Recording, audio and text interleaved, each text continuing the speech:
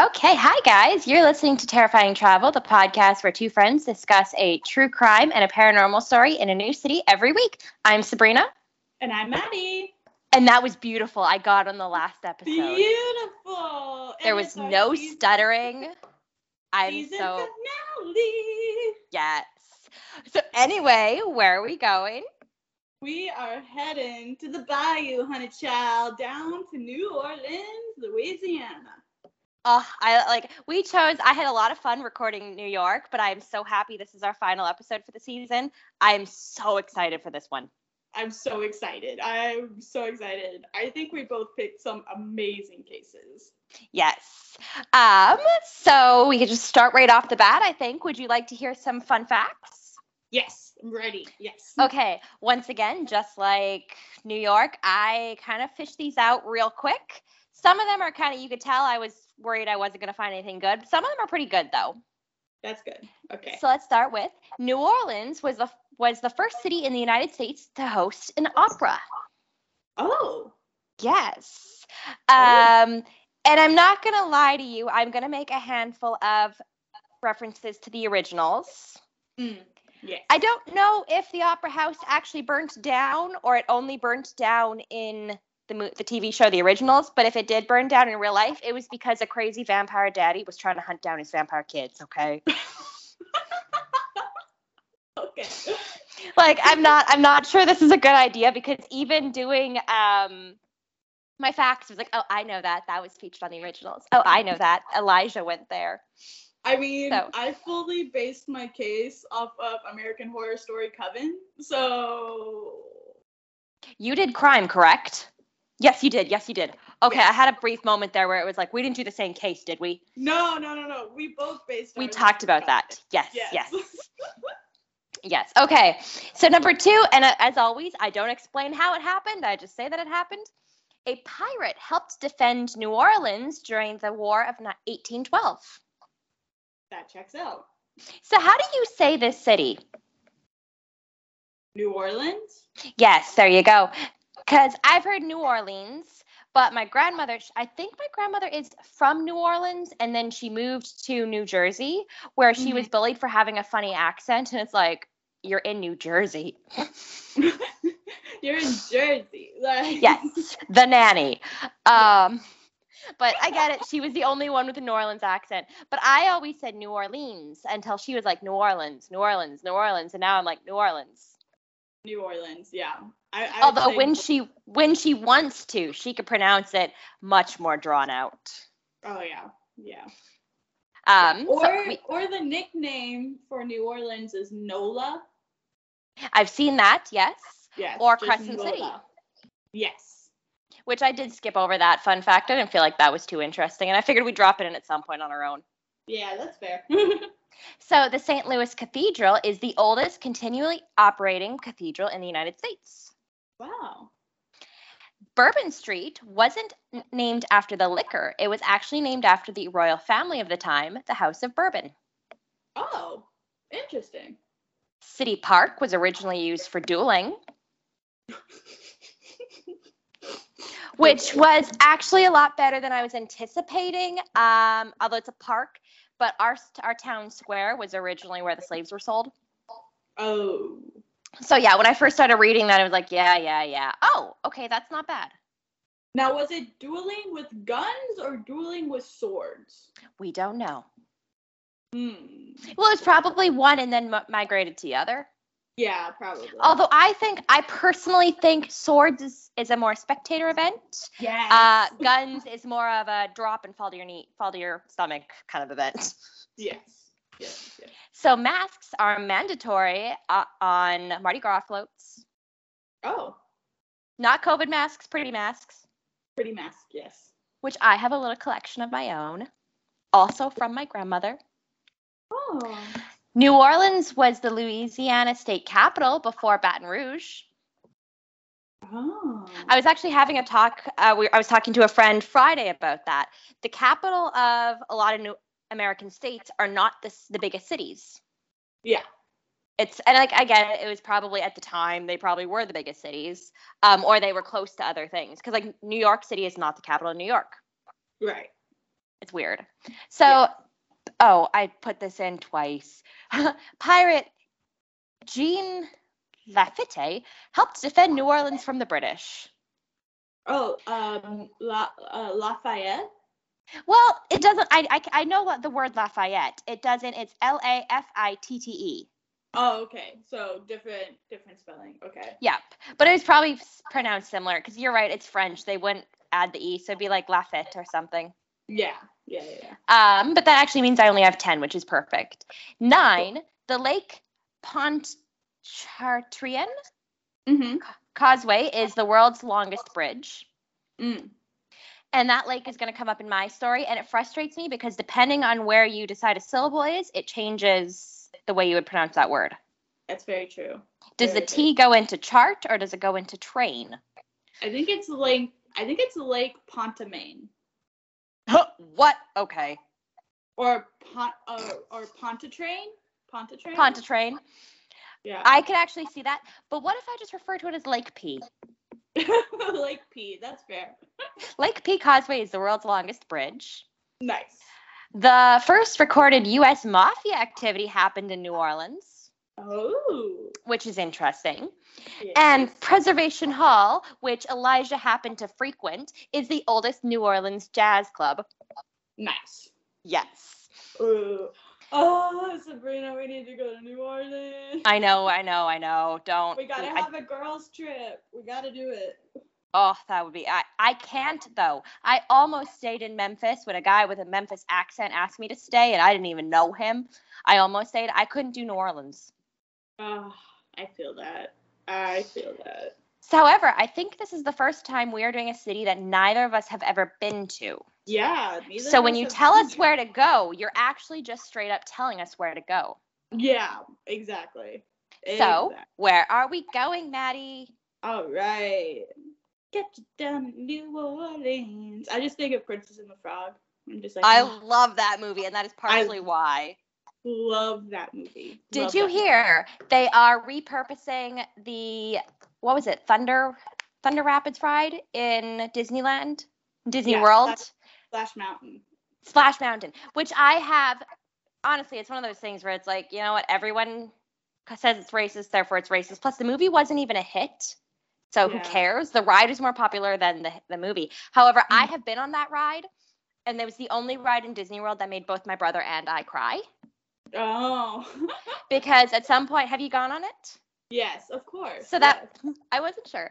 That part where you go over and you come down right as you're going into those spiky bushes. Yep. Scared the shit out of my brother and I. Like, that is the clearest recollection we have of Disney World. Yes. So we are very thankful it's not going to be a ride anymore and nobody else will have to experience that trauma. However, I am so excited for a Tiana ride. Oh my gosh, I'm so excited for a Princess and the Frog ride. Oh, the music on that ride is going to be amazing. Oh my gosh, yes. Oh my gosh, and there's going to be alligators playing trumpets for sure. Yes, Louis. Oh, and I hope we get to see Evangeline. Oh, yes. Oh, I'm going to cry because when he dies, I do cry. Oh my god, same. Okay, so anyway, where do we go in New Orleans, not Disney World? New Orleans. Okay. Number 10 on the places to go in New Orleans is the St. Louis Cemetery. No.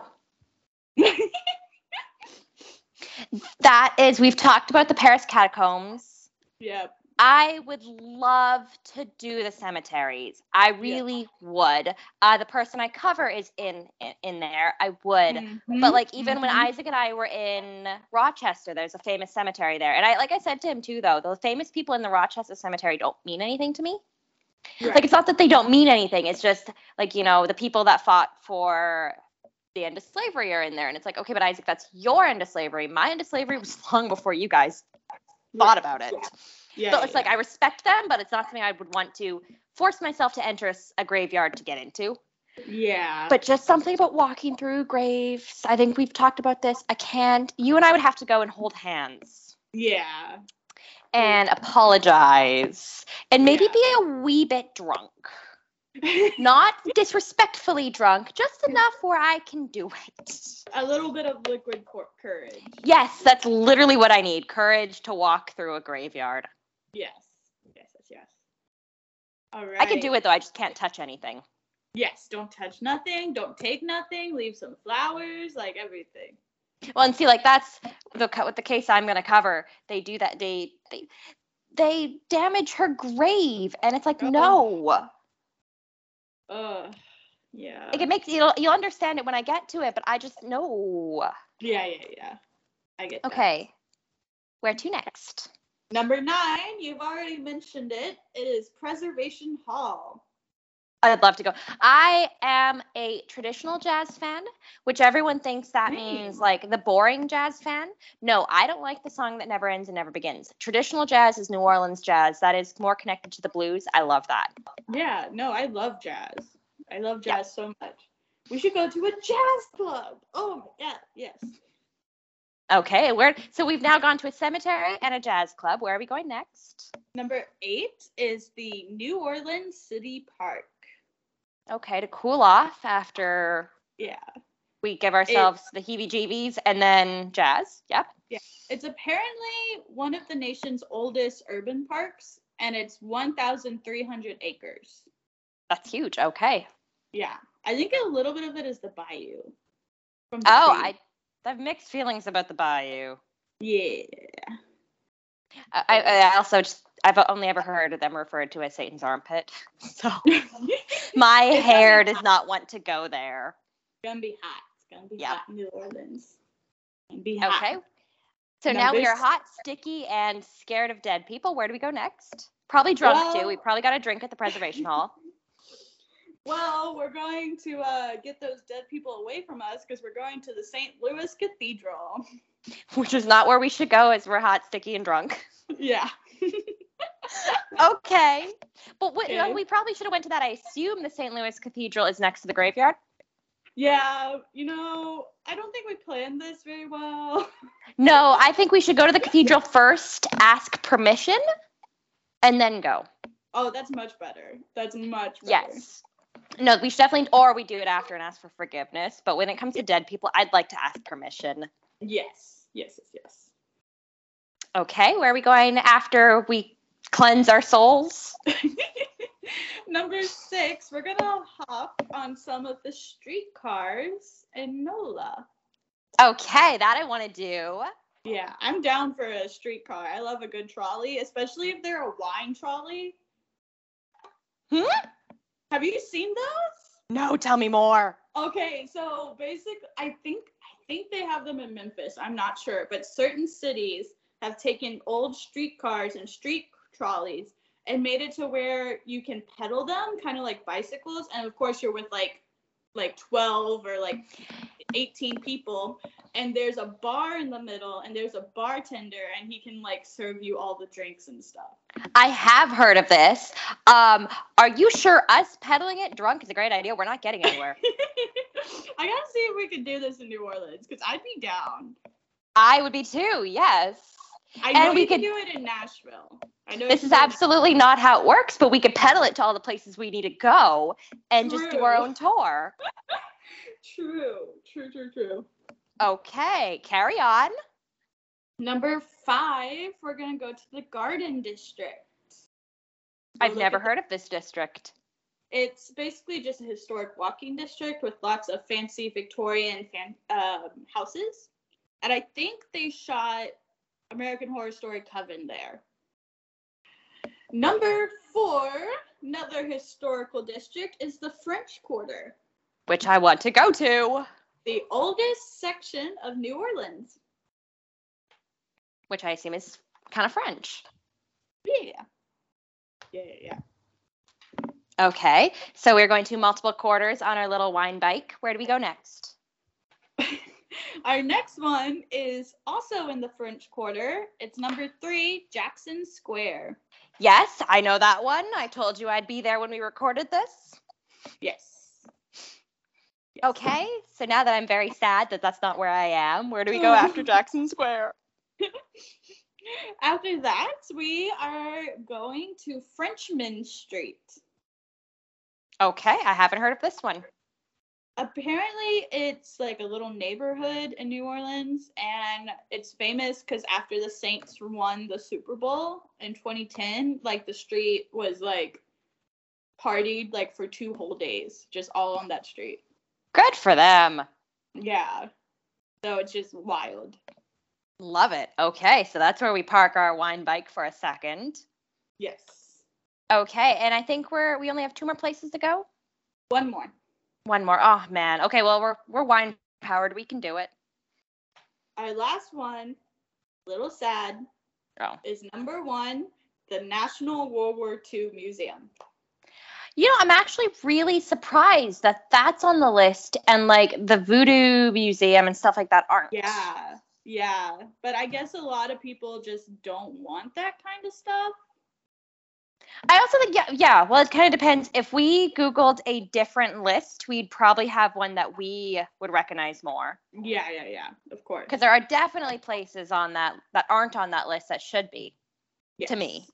Yeah, but you're still using TripAdvisor? Yeah. Yeah, so that's probably the most popular on TripAdvisor. That's interesting to know, to think about, actually. Yeah, I'm looking through, like, all the others to see, like, where the Voodoo Museum lands. So, let me see. Because to be honest, I have no interest in going to the World War Museum. Yeah, me neither. I'd rather go to the Jazz Museum, which is number 52. Okay, sure, yeah. Yeah. Or the New Orleans Jazz and Heritage Festival. That makes sense. Although I think festivals fall lower on the list just because, you know, they're shorter. They're once a year. Yeah. But it's weird that Bourbon Street is 39. Okay, Bourbon Street should have been within at least the top 15. Yeah. We could go to number 33, which is New Orleans Musical Legends Park. Yeah.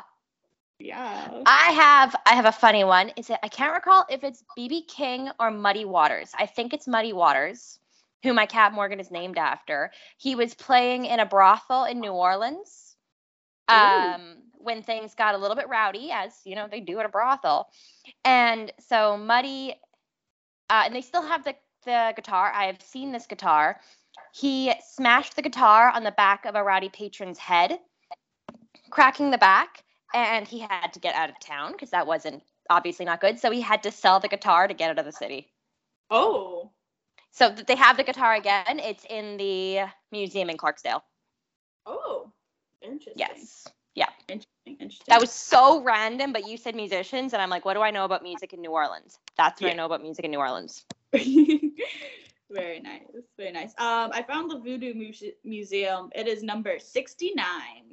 Of course, where it should be. Yeah. Okay. No, it should be 69. Of course it should.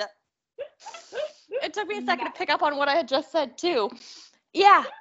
I don't know. There's definitely, if you go to, like, I don't know, a weird girl website, their list will make more sense. Oh, yeah. Yeah. Okay, so I went first in New York. Would you like to go first in New Orleans? Yes, I'm going first. Yes. Okay, and I do know a little bit about, I think today was one of the rare times we both know a little bit about each other's stories. Yes, we know little bits and pieces, yes. Yes. I think the audience will know about our cases as well. Like just from pop culture. Probably, yeah. Yeah. So, today I am covering the Axeman of New Orleans, the infamous serial killer who liked jazz, and we still don't know who he is to this day. So, let's just go ahead and jump right into it. I went into the Axeman, as I said earlier, I was inspired by American Horror Story Coven because he makes an appearance in that show, and I absolutely love American Horror Story, and that's my favorite season, so I wanted to do it. Okay, so let's hop into it. For over a year, from May 1918 to October 1919, the city of New Orleans was in a frenzied panic over a roaming serial killer dubbed the Axeman. The first to succumb to the sharp blade of the Axeman was an Italian grocer named Joseph Maggio and his wife Catherine on May 23rd, 1918. As they lay sleeping in their apartment above the Maggio grocery store, the killer cut the couple's throats with a straight razor before bashing in their heads with an axe. When law enforcement began to investigate, they found the bloody clothes of the murderer, as he had obviously changed into a clean set of clothes before fleeing the scene. Police ruled out robbery as motivation for the attacks, as money and valuables left in plain sight were not stolen by the intruder. Near the couple's homes, a message written in chalk read, quote, "Mrs. Joseph Maggio will sit up tonight. Just right, Mrs. Tony," end quote. Investigators immediately questioned several people, but all were released for lack of evidence. A little more than a month later, another couple was attacked in the early morning hours of June 27th, 1918. Louis Bessumer, a grocer, and his mistress, Harriet Lowe, lived in quarters at the back of the store. When no one opened the store in the morning, they were discovered lying in a pool of blood. Bessumer had been struck with an axe above his right temple, and Lowe was hacked over the left ear. Though badly injured, both of them were still alive. Once again, people were questioned, and one man was arrested but then later released. Though the crime made the newspapers of bigger note to some that this was a scandal of him having a mistress. After the attack, one side of Lowe's face was partially paralyzed, and on August 15th, she had surgery performed in an effort to correct it. 2 days later, she died, but before she passed, she told authorities that she suspected that it was Louis who had attacked her, the same man she's having the affair with. Louis was then charged with murder and served 9 months in prison before being acquitted on May 1st, 1919, after a 10-minute jury deliberation. So, while all that's going on August 5th, a third similar attack was made on Mrs. Edward Schneider, who was 8 months pregnant.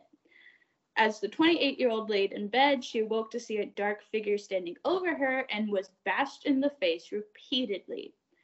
Shortly after midnight, she was discovered by her husband, who had just returned home from work. Her scalp had been cut open and her face was completely covered in blood, but somehow she survived the attack to give birth to a healthy baby girl 2 days later. One man was arrested on suspicion, but soon released for lack of evidence. By this time, investigators began to publicly speculate that the attack was related to the previous incidents involving Bessumer and Maggio. So now investigators are like, we're connecting some dots here. There's some common threads going on, which, like, good job, you can fucking see. Well, at least they did that, though. The amount of times we're sitting here screaming 20 years later, how did you not say this? And they're like, yeah, well, I mean, exactly. It was like, only so 3 obvious. similar murders. Yeah. Like, it's so obvious. He has an MO. Just fucking look for it. Yeah. Also, for the listeners, I've had a little bit of wine, so I'm a little sassy. I am driving as soon as we're done this, so I didn't. But I love that this might be the one episode where you might actually talk as much as I do. Yeah. Oh, I have a little bit of wine, and I'm just a chatterbox. Like, I love it. Yeah. All right, here we go. Just 5 days later, yet another grocer, a man named Joseph Romano, was attacked on August 10th. The elderly grocer lived with his 2 nieces, who awoke to the sound of commotion in the adjoining room where their uncle resided. The girls entered Romano's room to find that they had taken a serious blow to his head and saw the assailant was fleeing.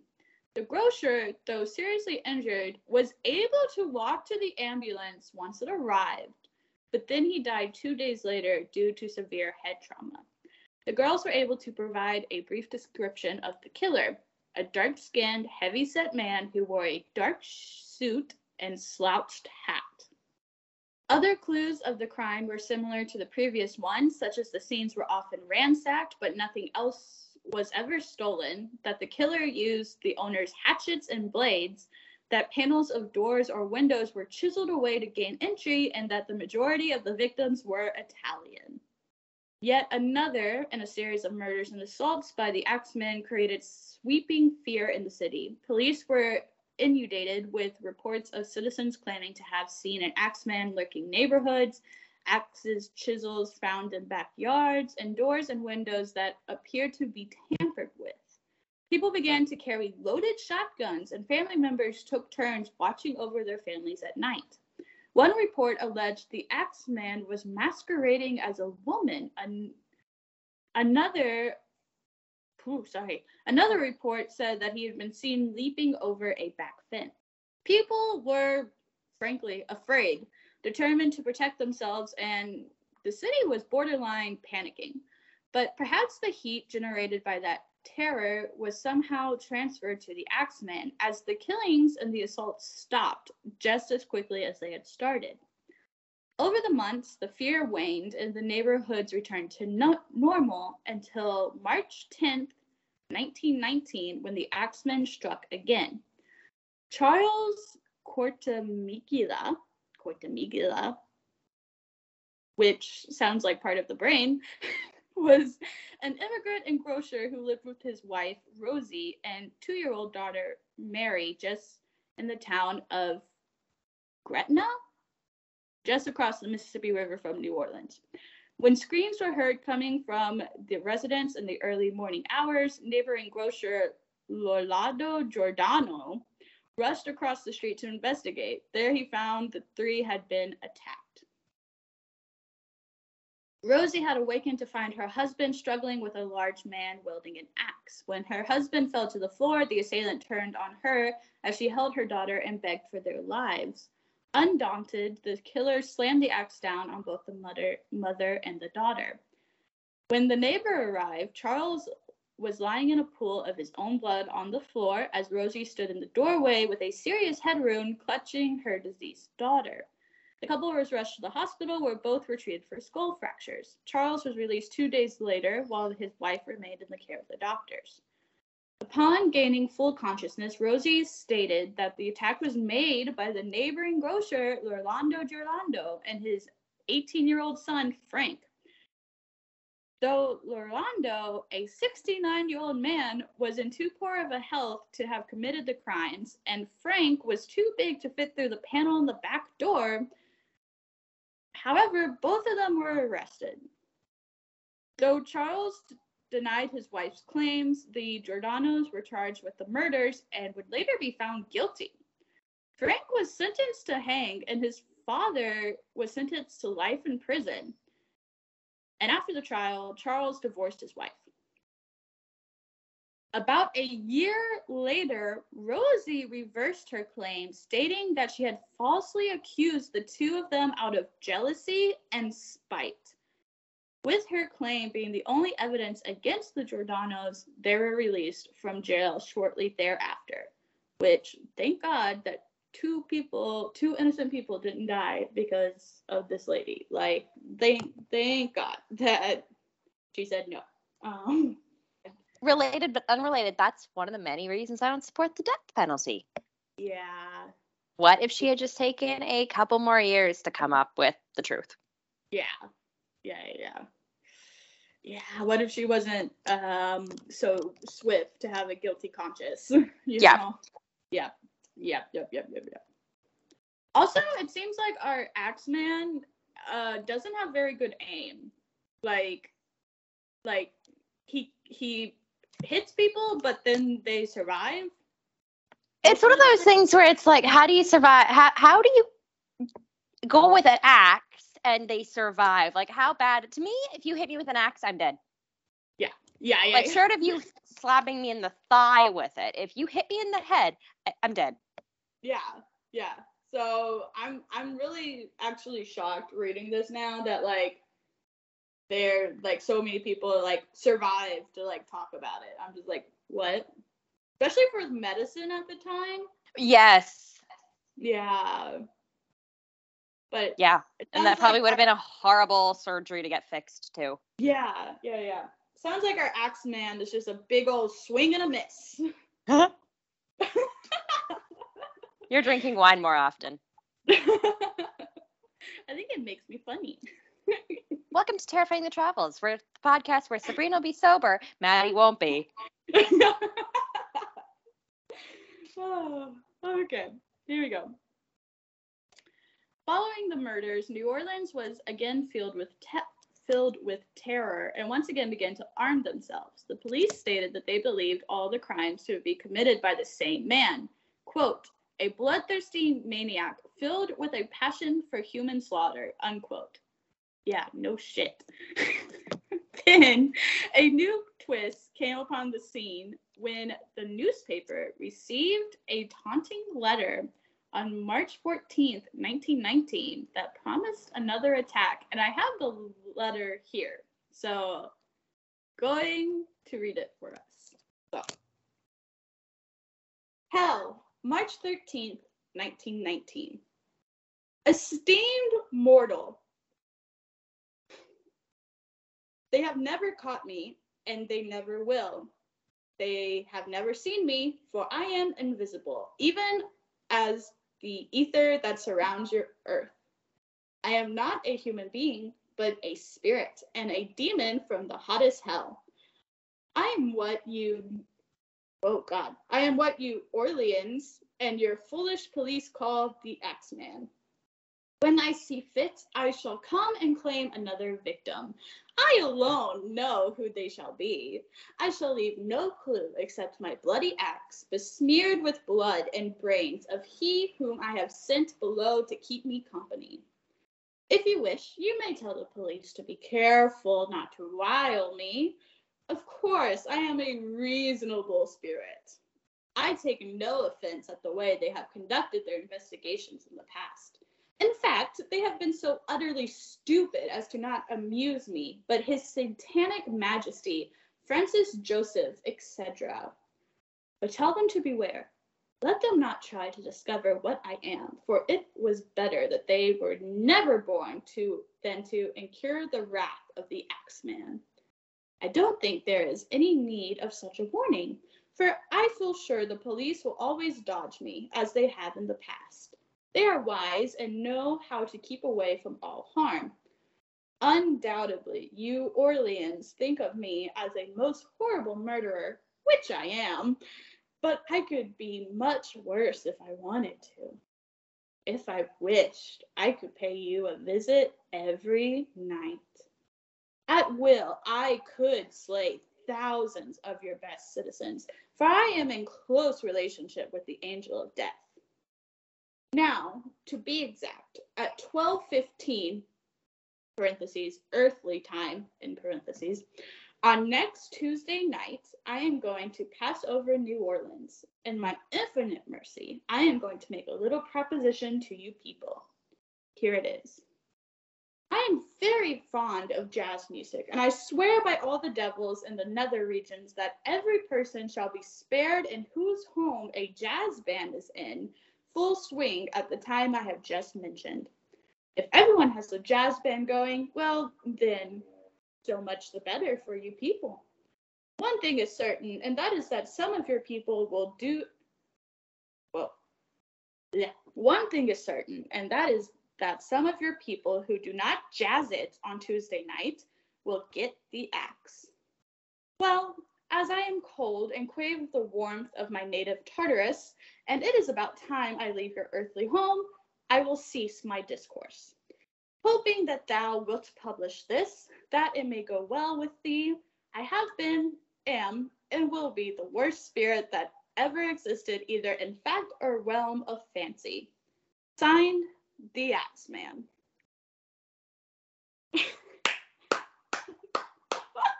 That was so much fun to read. I'm sorry. I know he's horrible, but that was a lot of fun. No, it's kind of like going through Sammy's website. Because we're like, wow, you really think a lot of yourself. You think a lot of yourself. You don't think you're a man. You think you're a demon. Or a spirit.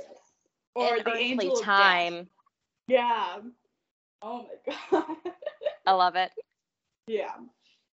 Oh my god. That was fun to read.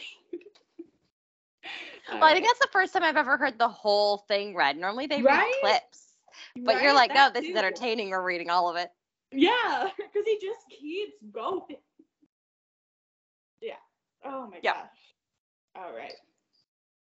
Per the killer's statement that no one listening to jazz on March 19th would get the axe, the music flowed from homes across much of the city, dance halls were filled to capacity, and professional and amateur bands played jazz at parties at hundreds of houses around town, and no one was killed.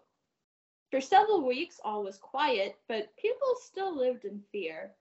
On August 10th, 1919, another grocer named Steve Boca was attacked in his bedroom as he slept. Boca awoke during the night to find a dark figure looming over his bed. Suffering from a blow from an axe, he survived, and upon regaining consciousness, he ran to the home of his neighbor, Frank Ganusa, where he lost consciousness and collapsed. He was then treated for his injuries, but was unable to remember the details of the attack. Like others who had been assailed by the axemen, nothing was taken from his home, and a panel on the back door of the home had been chiseled away. On September 2nd, a local druggist, I guess a word back then for pharmacist, maybe, named William Carson escaped the lethal axemen when he fired several shots at the intruder who had broken into his home. The killer left a broken door and an axe behind. On September 3rd, 1919, a young girl named Sarah Lauman was attacked with an axe while she slept in her locked and shuttered home. When neighbors came to check on the young woman who had lived alone, they discovered her lying unconscious on her bed, suffering from severe head injury and missing several teeth. Though she suffered from a brain concussion, she recovered, and a bloody axe was discovered on the front lawn of the building. Once again, New Orleans was in a state of hysteria, but nothing more would be heard from the axemen for nearly 2 months. The last attack from the axemen came on October 27, 1919, when grocer Mike Pepperton was slain. That night, his wife heard a noise and arrived at the door of the bedroom just as a large axe-wielding man was fleeing the scene. Pepperton had been struck in the head and was covered in his own blood. His murder left his wife and 6 children behind. Mrs. Pepperton, the mother of the 6 children, was unable to describe any characteristics of the killer, and the usual clues had been left behind. The authorities continued to work on the case, but it would be in vain. Pepperton's murder was the last known of the Axeman killer, and the Axeman killer was never seen or heard from in New Orleans again. I feel like I need to clap. I don't know what else to do. Like, that's the case. Like, one of those unsolved things. Like, Do you have any ideas what happened to him? no. Like, No, so we're just done.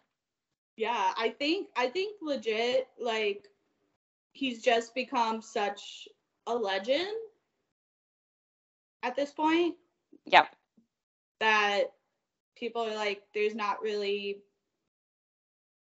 like, we don't even get a name. We don't get anything. Normally when I do my cases, I go into, like, the background of the guy and, like, his childhood and stuff, but we have legit nothing. Well, and it was before, like, this was before, like, the Zodiac killer. We also don't know, but we have possibilities. Yeah. This was before all of that. Yeah. Yeah, this is, one, it's old, like 1919, 1918, very old. They think maybe one of 18. the threads. Yeah, 1918. Yes. Oh my god. No, other way around. Yeah. Sorry.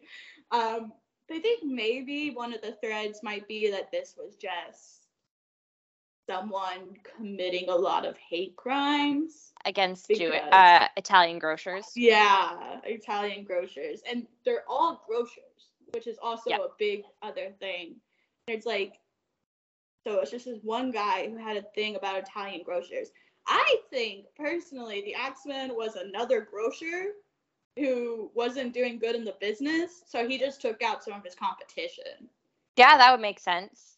Right? Like, that would make a lot of sense. Well, and it would be stereotyping, but that would bring in some of the mafia part, too. Yeah, of course. Although I heard as well, they don't even think, the letter might have just been from someone else. Yeah. Which Yeah. is common. There's no way to prove that letter is actually from him. Exactly. And then also, like, there might be the 1919 murders where maybe you're a copycat, because there was a long stretch between the 1819 murders and the 1919 murders. So maybe it was two people claiming to be the Axemen. So, yeah. I don't know. It's all you switched to the wrong part of the year again. Did I? Yeah, there's a long stretch between the 1819 murders and the 1919 murders. That's 101 years. Or 100 years. I legit think sometimes I have dyscalculia. Like, I'm not good with numbers. I'm good with words. I'm not good with numbers. Well, and these are stupid numbers. Like, how many times have I done that? Where I'll be like, and we were in the year 19 something something. And you're like, psst, we were actually in the year 15 something. Like, we're not used to talking about that far back. Yeah. Of course. Yeah. Although I find I know him. I don't know him from American Horror Story because I like the concept. I want to watch American Horror Story. The fact that every season has a new name confuses me, though. Because it's like a new story. I know. Oh, I get that idea. How also, though, I think I started watching it. I think we've had this conversation before. I started watching it too young. And whatever I was watching, they moved into a new house, and there was a man in one of those black latex sex morph suits. Yes, you watched Murder House? Oh. Yes, and I made it like 2 episodes, and it got a little bit too American Beauty for me, and then she was having sex with the black morph suit, and I was like, no. Yeah, Murder House, God, that is such an interesting first season for any TV show. You can definitely skip Murder House and go to Coven. I think Coven it's the second season. It's kind of where American Horror Story shines. Well, and it must be because when you say names of the seasons, I know Coven. I know, like, when you say them, I'll recognize them. Murder House, I don't recognize at all. Yeah, and it's the one that I watched. Yeah, that's season 1 is American Horror Story Murder House. And it kind of has the same concept as, have you seen The Haunting of Hill House? Like, part of it. I haven't seen all of it. Okay, so it's kind of like if you die in the house, you're trapped there. Okay. So, like, wonderful. It's like this family uncovering all these spirits and stuff. I mean, that's really nice of them. I would just leave. Yeah, honestly, I'd be like, we're moving, we're gone, we're out. Ugh. So if I were to try to watch it again, I would start at season 2 and watch for a bit, and then if I go back to Murder House once I'm confident I like the show, that's not a bad idea. That's not a bad idea at all. Okay, because I may never watch it just because, again, I was like 12 years old. I was probably too young to be watching that. And I just, that made me I think I turned it off when the morph suit started having sex with her, and I was like, no, I'm good. Yeah, that's fair. It's a very mature TV show, so I get that. Yeah, start with Coven, and then you can work backwards or jump around seasons and stuff. Like, that's completely fine. Okay, good to know. Yeah, I think they don't all connect until season 8, season 9, which either one's the apocalypse season, but somehow they all connect in that season. Okay. But it's super down the line, but each season can be watched like individually by itself. That's nice. I like that. Yeah. Okay, are you done? Would you like to hear about my story?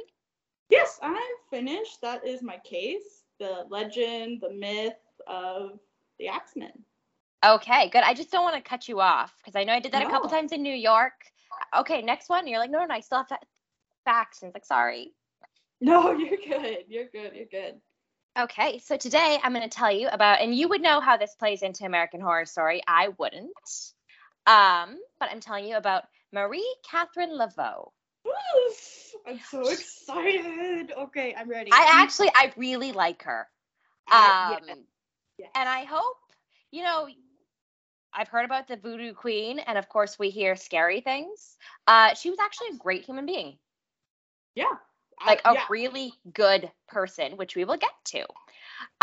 Saint-like, in fact, which I will get to. Yes. So she was born September 10th, 1801, although some records put her birth as far back as I have 1974. I assume that's supposed to be 1794. There Otherwise, the Voodoo Queen is only a little bit older than my mother, we go. or younger. God, I don't know. In what is now the French Quarter of New Orleans. So, Maddie, where were you in 1801? I'm pretty sure in 1801, my ancestors were probably still in Ireland and Germany. I think my people were in Canada around now, or pushing there. Yeah. My dad's side has been here for 7 or 9 generations. Oh, My wow. mom's family, yeah. Well, life was not good in Scotland. My mom's family, however, came in the 1900s. However, just thinking about like where I'd want to be in 1901, I kind of feel the same way about like when we did New York and I asked for 1947, 45.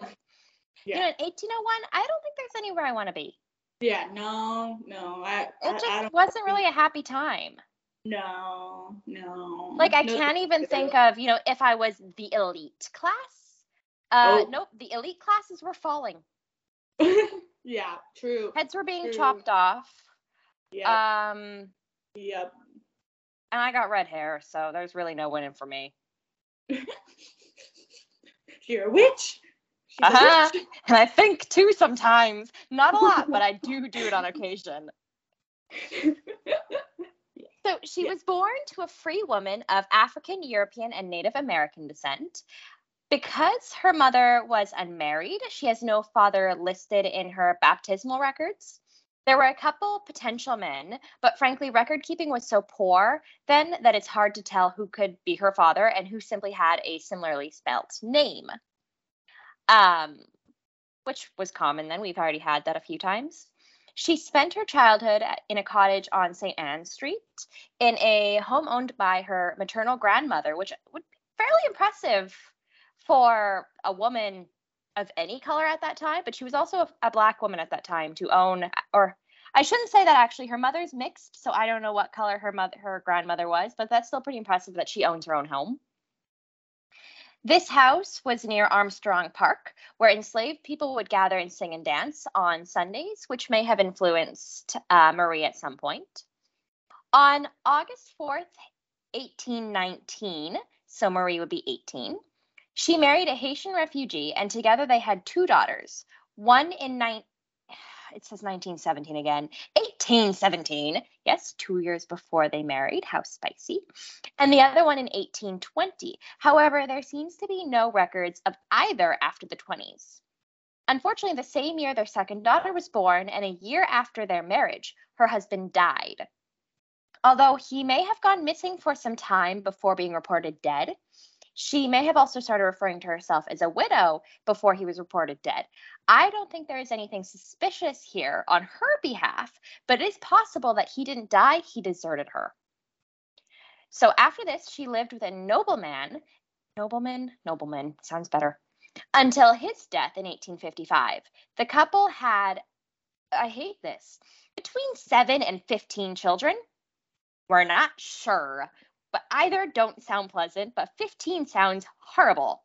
7 to 15 children? Yep, that's what you get with a high mortality rate and no birth control. Jesus H. Christ. Yep. Well, and they're French, so 4 of the girls were all named Marie. And of course, you call them by their second name, but even the second name, they had a lot of the same names. Marie, so Anne, or whatever. Yeah, well, her first 2 girls, born from the Haitian man, were Felicity and Angélie. Okay. But when she had 2 more girls with the new man, she also had Marie Felicity and Marie Angélie. Oh. Like, I mean, I guess if you liked the name and they didn't make it, just reuse the name, but also... That's true, but if they did make it, that's awkward. Yes, they didn't make it, but I also just don't... I mean, I have had many, many Kelly pets. I have many cats. I've had 3 cats that were black and white. They were all Kelly. They weren't my children. Right. Yeah. But that's really cool. I've seen that a few times where it's like, well, John didn't make it, so the brother that was born a week after he died, he got to be named John too. Oh, ugh. Yeah. So only two survived. Oh, sorry. Only two of. I don't know whether only two of her all her children, or two of the Maries, but I think two of all her children survived into adulthood. Yeah. But they were all named Marie. They mentioned that in Coven. Yeah. Yes. Well, and there is some confusion around her death as well, because it's possible that her daughter, Marie, was pretending to be her for a while. Oh, yeah. So when Marie dies, there's reports that, she died still being a beautiful young woman, even though she was old. Oh. So that might have been the wrong Marie they were looking at. But that could also be why we start getting a little bit of different reports as to Marie, her powers becoming a little bit more negative, or showy at least. Yeah. Because her daughter started pushing towards that direction. And if she was pretending to be her mother, or if people just couldn't tell or something like that. Yeah. It does get quite confusing. Mm-hmm. But yeah, she had a ton of names. She had a ton of children, and their names were all French and very confusing because every child had 3 or 4 names. So I'm just going to say she had a ton of kids. Fair enough. Yeah. So during her life, Marie visited prisoners on death row, likely to help them find peace and probably forgiveness. But rumors spread that she was also giving them poison to take before heading to the gallows. This was disproved by her daughter, who said that only Catholic traditions took place, and suicide falls outside of that. She helped a lot of men either get pardons or have their sentences converted. She also did some nursing, including small surgeries, which, again, a woman of her time, that's crazy. I mean, crazy good. Not just for the men in prison, but she would also often take sick people home to her home, where she took care of them. So here, I'd like to just focus for a second on voodoo itself, because there's a lot of false information. And I've personally actually gotten to be involved in some of that false information. So I would like to clear some of that up, because false rumors can be harmful. So Marie was a devoted Christian and practiced voodoo. Now, to some people, these might be conflicting ideas, but they aren't necessarily. So in high school, we actually had to learn a little bit about voodoo. Voodoo is French, so it's from Haiti and New Orleans. English countries had obia, but we had to, because it plays into our history a bit. So we had to learn about it. It is just simply, for what we were taught, it is just simply the combination of African and Christian religions. Marie herself mixed the two as well, as they were both really important to her. Possibly thanks to her, we have more Christianity in voodoo than there was previously. She managed to include holy water, incense, Christian saints, and prayer to voodoo. So I'm going to turn my camera on. This is my little voodoo dude. I actually got him completely unrelated to New Orleans. My mom used to have a secondhand store in Alexander Hamilton's birthplace, actually, in the house. I think I told you a little bit about that. It's not in good condition. I would kind of jump to make sure that I wasn't standing under those large beams, because they're going to fall down. But this came in and I loved him, so I kept him. Oh, so nice. However, when I moved to Canada, I did tell you, I could turn my camera off now. I did tell you I was living with a family that didn't necessarily like me. Right. Yeah, the family that, gaslit me into getting a Ouija board and then took it away. Oh, yeah. So the daughter went around and spread the rumor that I was both a Satan worshiper and I practiced voodoo. Oh. With this, all because of this little dude, I assume, which can't happen. The two don't go together. Yeah, to begin with, like I said, I'm from an English territory, so I would be practicing obia. Yeah. And it's not satanic. It's Christianish. So that's not how it works together. But I have a question. Yeah. What's the difference between voodoo and you-do? You-do or hoodoo? I think it's you-do. I don't. Yoodoo. I don't know anything about that. Oh, okay. Well, I'm going to do a Google then. Okay, so I'll finish reading my paragraph and then you can tell me what you find, okay? Yeah. Okay. So I'll bring that up again in a second. So an article in Britannica described voodoo. However, over time, as it developed, the spelling of voodoo changed because it's not necessarily the same voodoo that was original. So voodoo, spelled Vodou, was originally a religious system originating from Dahomey, which is currently Benin. I just like saying Dahomey. It comes from the words spirit or deity and was brought to the New World during the slave trade. I think it's important to note that voodoo of Haiti and New Orleans and Dahomey are not the same thing. As with any movement of cultures, they change as they move, and they change in their new homes separately than from other new homes. So Haitian and New Orleans voodoo did not mingle and mix in New Orleans. Oh, sorry. Haitian and New Orleans voodoo only mixed once the Haitian refugees fled Haiti after the revolution and moved to New Orleans and mixed with New Orleans in general. So after that, Haitian or New Orleans voodoo would have elements of Haitian voodoo, but Haitian voodoo will have no elements of New Orleans voodoo. So in New Orleans, people would seek out a voodoo practitioner for both protection in their everyday life and even help intervening in their life. This could be anything from love to political powers. Marie's beliefs included spiritual forces that sort of control or influence our lives, if asked right, and could be encouraged to influence our lives any way we might need. This is not uncommon and can be seen in other cultures as well. Frankly, this is kind of like Christians praying to God. We ask him right and maybe good things could happen. Most voodoo practitioners use their skills for good.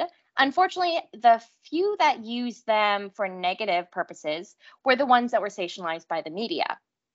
This segment might have also become known as hoodoo, although hoodoo could also just refer to the more magical aspects of voodoo. It's all very mixed up. And again, it's sensationalized. So is that how it became magical and therefore evil? I'm a little sensitive to this, not because I'm connected in any way. My country does not have any connections to voodoo or obia, frankly. We don't do either of those anymore.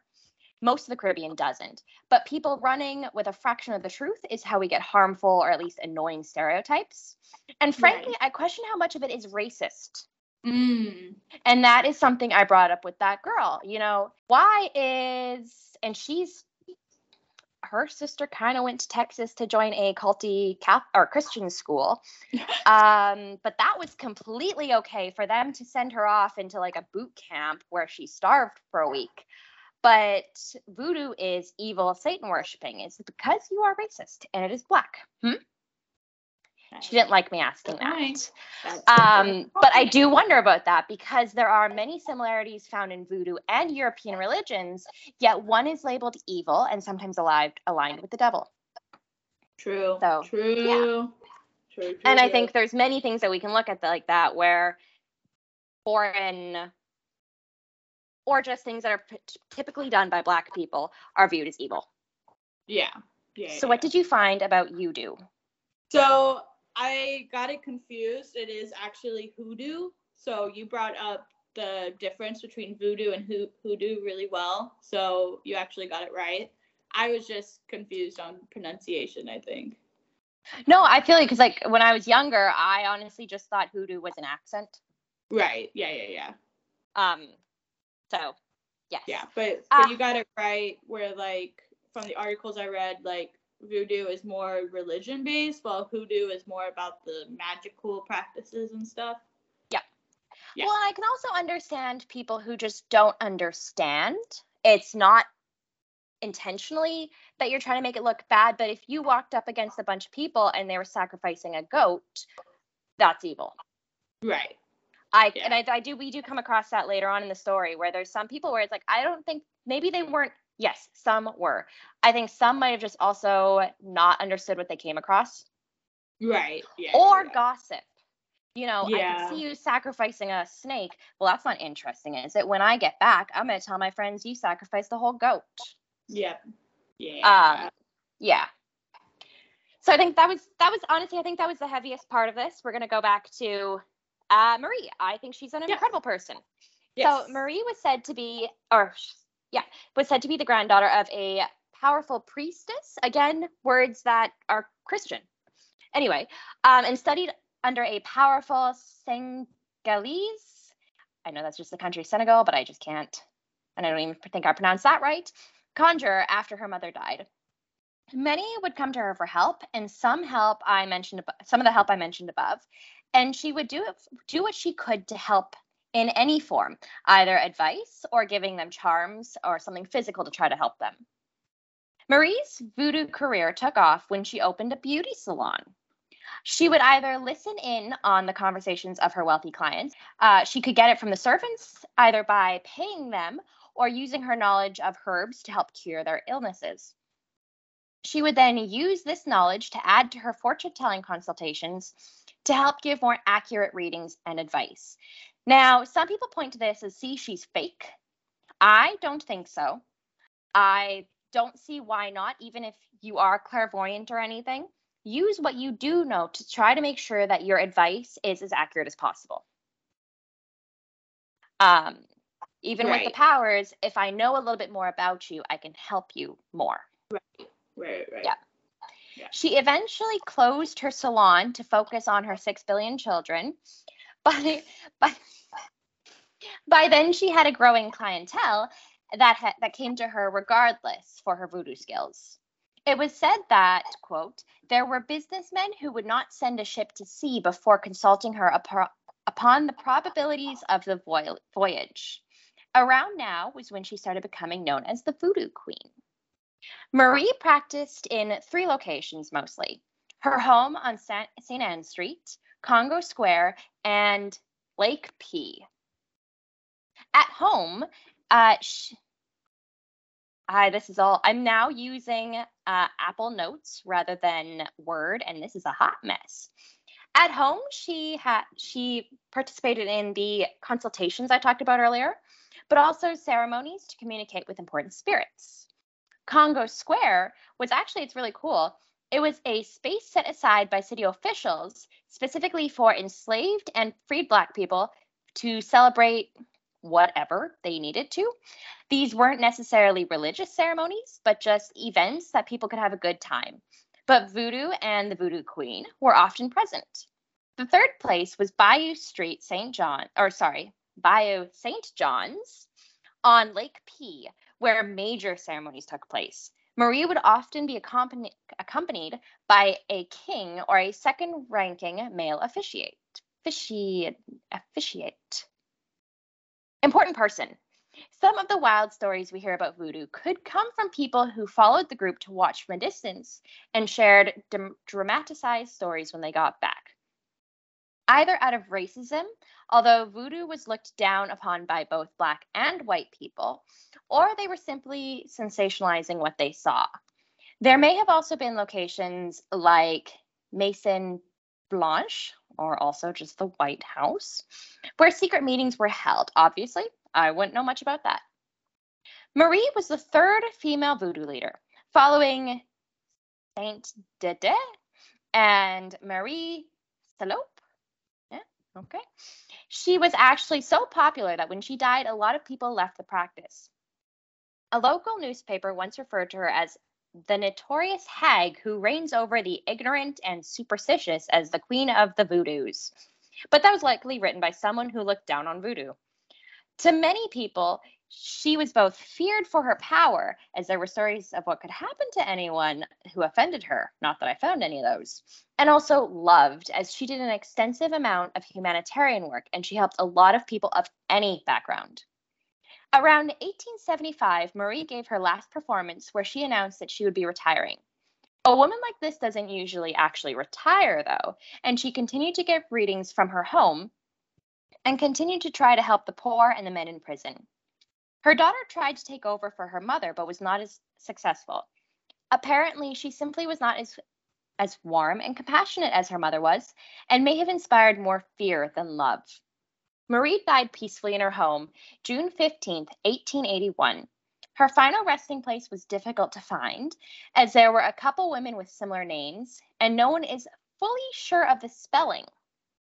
There is a plaque at the place that is most likely her grave, at the St. Louis Cemetery number 1, that explains not only who she was, but what voodoo was as well. Her funeral was reportedly very lavished and attended by people of all races and all social classes. When she died, multiple newspapers, including the New York Times, reported it and described her as a woman of great beauty, intellect, and charisma, who was also pious, charitable, and a skilled herbal healer. Others referred to her as one of the kindest women who ever lived, and a saintly figure who nursed the sick and prayed incessantly with the diseased and condemned.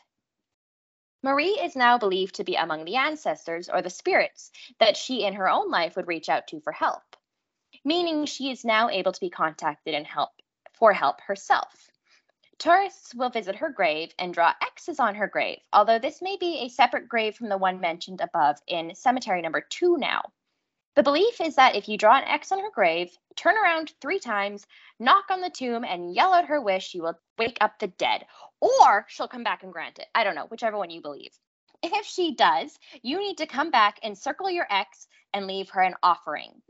This is what we were talking about earlier. I just stay out of the graveyards. Stop drawing on her grave, please, and stop yelling in the graveyard. Like it's an actual graveyard. There are people who are paying their respects, and you are screaming. And I understand different cultures believe different things. However, this has now been shut down in a way. They're trying to shut it down at least. You can no longer, because she's not the only famous grave in either cemetery. Yeah. You now can only enter with a tour. Yeah. And I assume that is if the tour guide turns around and someone is spinning around in circles, they're going to shut that down before you start yelling. Yeah. So I should remind you that drawing on her or any grave is not really allowed. And while you could be hoping for her goodwill, you will also be destroying her grave at the same time. Yeah. You could also leave other decorations or offerings. Apparently, she is cool with coins, Mardi Gras beads, flowers, rum, or candles. Nice. Yes. So some voodoo followers still pray to her, while others leave hair ties at her home to honor her time as a hairdresser, which, however, also as someone with a ton of hair, it is nice to know that I could find hair ties somewhere in that city. And as a hairdresser, I think she'd understand. Yeah, I think so. With that bayou heat, I'd probably come up and be like, listen, lady, I'm about to die. It's just taking over. It's strangling me. I need to put it up somehow, and my scrunchie just broke. Yeah. So here's one, though. Her grave is said to have to get more visitors than the King of Rock and Roll. Oh. And I have only been to Elvis's grave, and if that is true, she must have one hell of a headache. No. Because that is a busy grave. And to be honest, like, I know it means she was very successful. It means she was popular, a great person. But I just would not want my grave being that busy. Yeah, that's very true. Especially because, like, you know, she died like over 100 years ago. But that does mean her grandchildren or her great-grandchildren are still alive. Yeah. And I can't imagine. I'd like to go see my family, but you know, I can't because there's a big lineup of tourists. Yeah. So I hope that the tours are trying to work on that as well, bringing them in peacefully and quietly. I do worry that people are probably drunk. Oh. And I'm not like that. That's not on the tour. That's just how I feel about tourists. Yeah.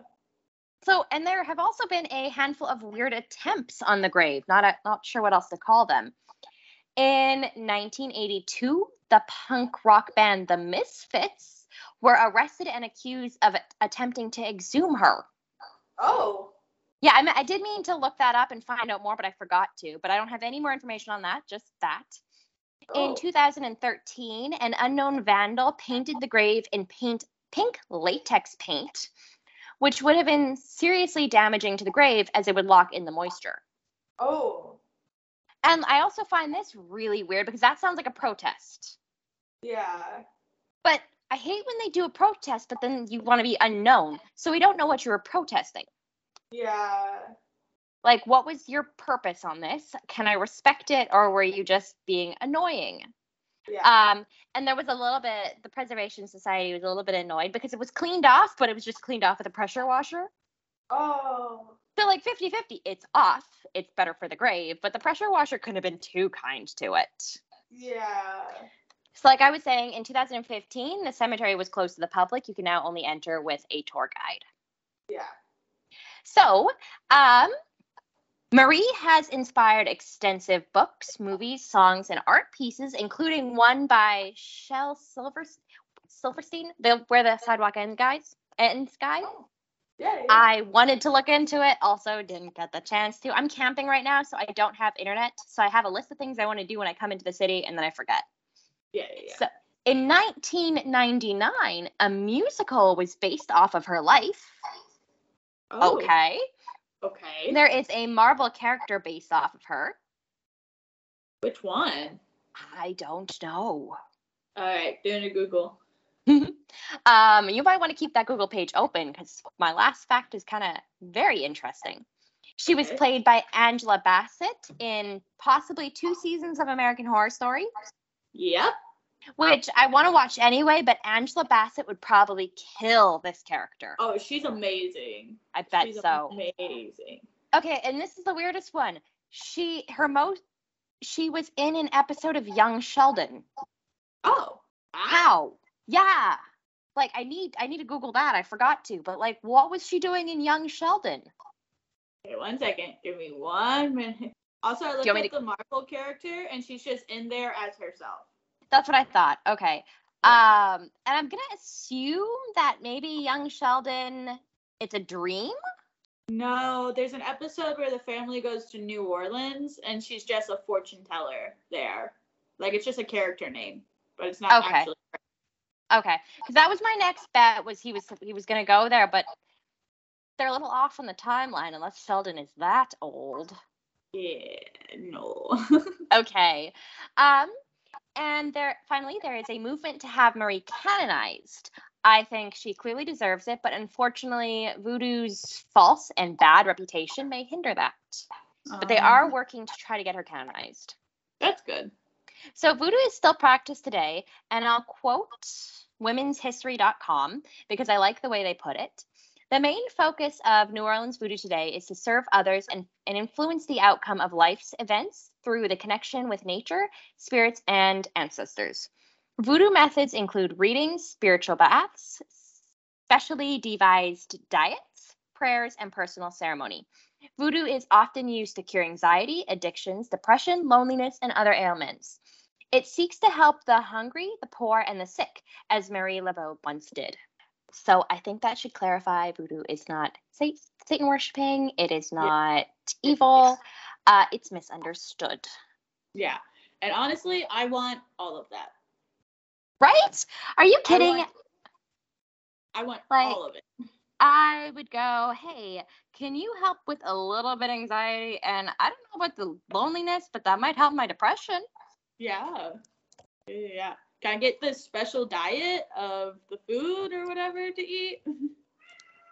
Oh. Is that hello? Normally it's my cat that's interrupting. I'm cat sitting right now, so Linksy is just saying hello. Well, Morgan is actually still at the campsite, so I just have Buddy, who's very asleep and very quiet. But if he farts, I would have had to cancel all future recordings. He's bad enough that the shelter warned my parents before they took him. Oh, no. Like, he has tummy issues. Prepare yourself. Oh, bless him. Oh, but he's a sweet little boy. So that is it, though. That is my case on Miss Marie Laveau. And that is it for season 1, isn't it? Yes, that's a wrap on season 1. However, we are not gone for good. No. We will be back. We're taking a little break this summer from our main episodes, but you'll get all the day trips and mini episodes. Yes. Yeah, and we might change up our day trips and mini episodes a little bit. Touch on things that just interest us. Yeah. But we'll try to stay on topic. Like it's travel, maybe it'll be a little bit of history of places we have gone to. I don't think we're going to touch any new cities yet, but then again, that's a couple months, so we don't know. Yeah, exactly. And if there's any suggestions you want to get to us, check us out on Instagram at Terrifying Travels, and we'll be taking your suggestions over there. Ideally, I would like to start season 2 with a couple scripts right off the bat. So if you guys have any ideas, get them to us and we'll start working on it. Yeah. Yeah. Okay, so bye-bye for now, because you're fighting with the cat. Yes. Thank you guys for flying with us for our season finale. This summer, Sabrina and I are going to take a little break. You'll still get day trips and fun mini-sodes from us. Our full episodes will return in the fall. So thank you guys so much for your support and for listening. Stay terrified, and we'll see you next time. Bye. Bye.